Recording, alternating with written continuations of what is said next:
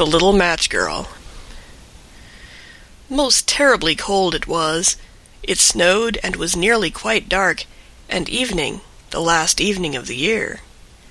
In this cold and darkness there went along the street a poor little girl, bareheaded and with naked feet.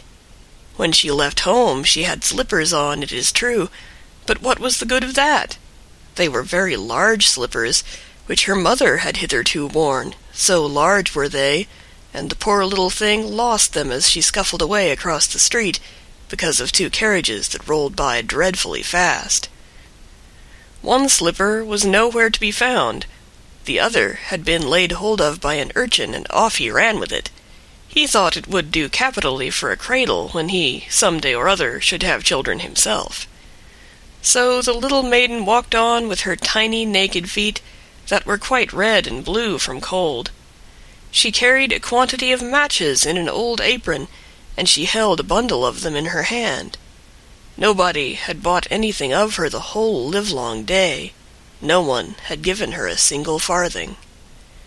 She crept along trembling with cold and hunger, a very picture of sorrow, the poor little thing.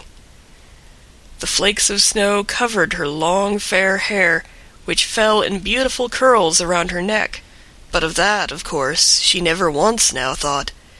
From all the windows the candles were gleaming, and it smelt so deliciously of roast goose, for you know it was New Year's Eve. Yes, of that she thought. In a corner formed by 2 houses, of which one advanced more than the other, she seated herself down and cowered together.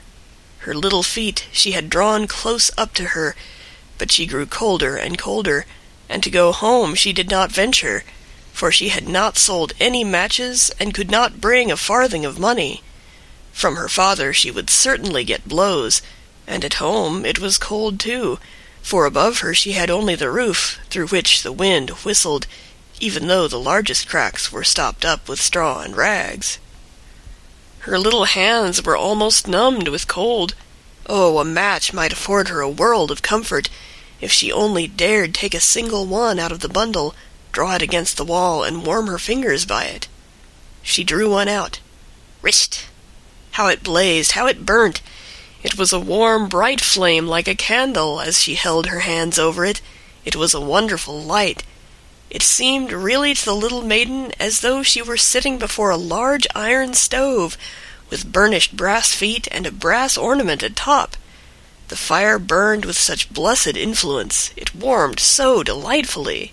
The little girl had already stretched out her feet to warm them too, but the small flame went out, the stove vanished. She had only the remains of the burnt-out match in her hand. She rubbed another against the wall. It burned brightly, and where the light fell on the wall, there the wall became transparent like a veil, so that she could see into the room. On the table was spread a snow-white tablecloth. Upon it was a splendid porcelain service, and the roast goose was steaming famously with its stuffing of apple and dried plums.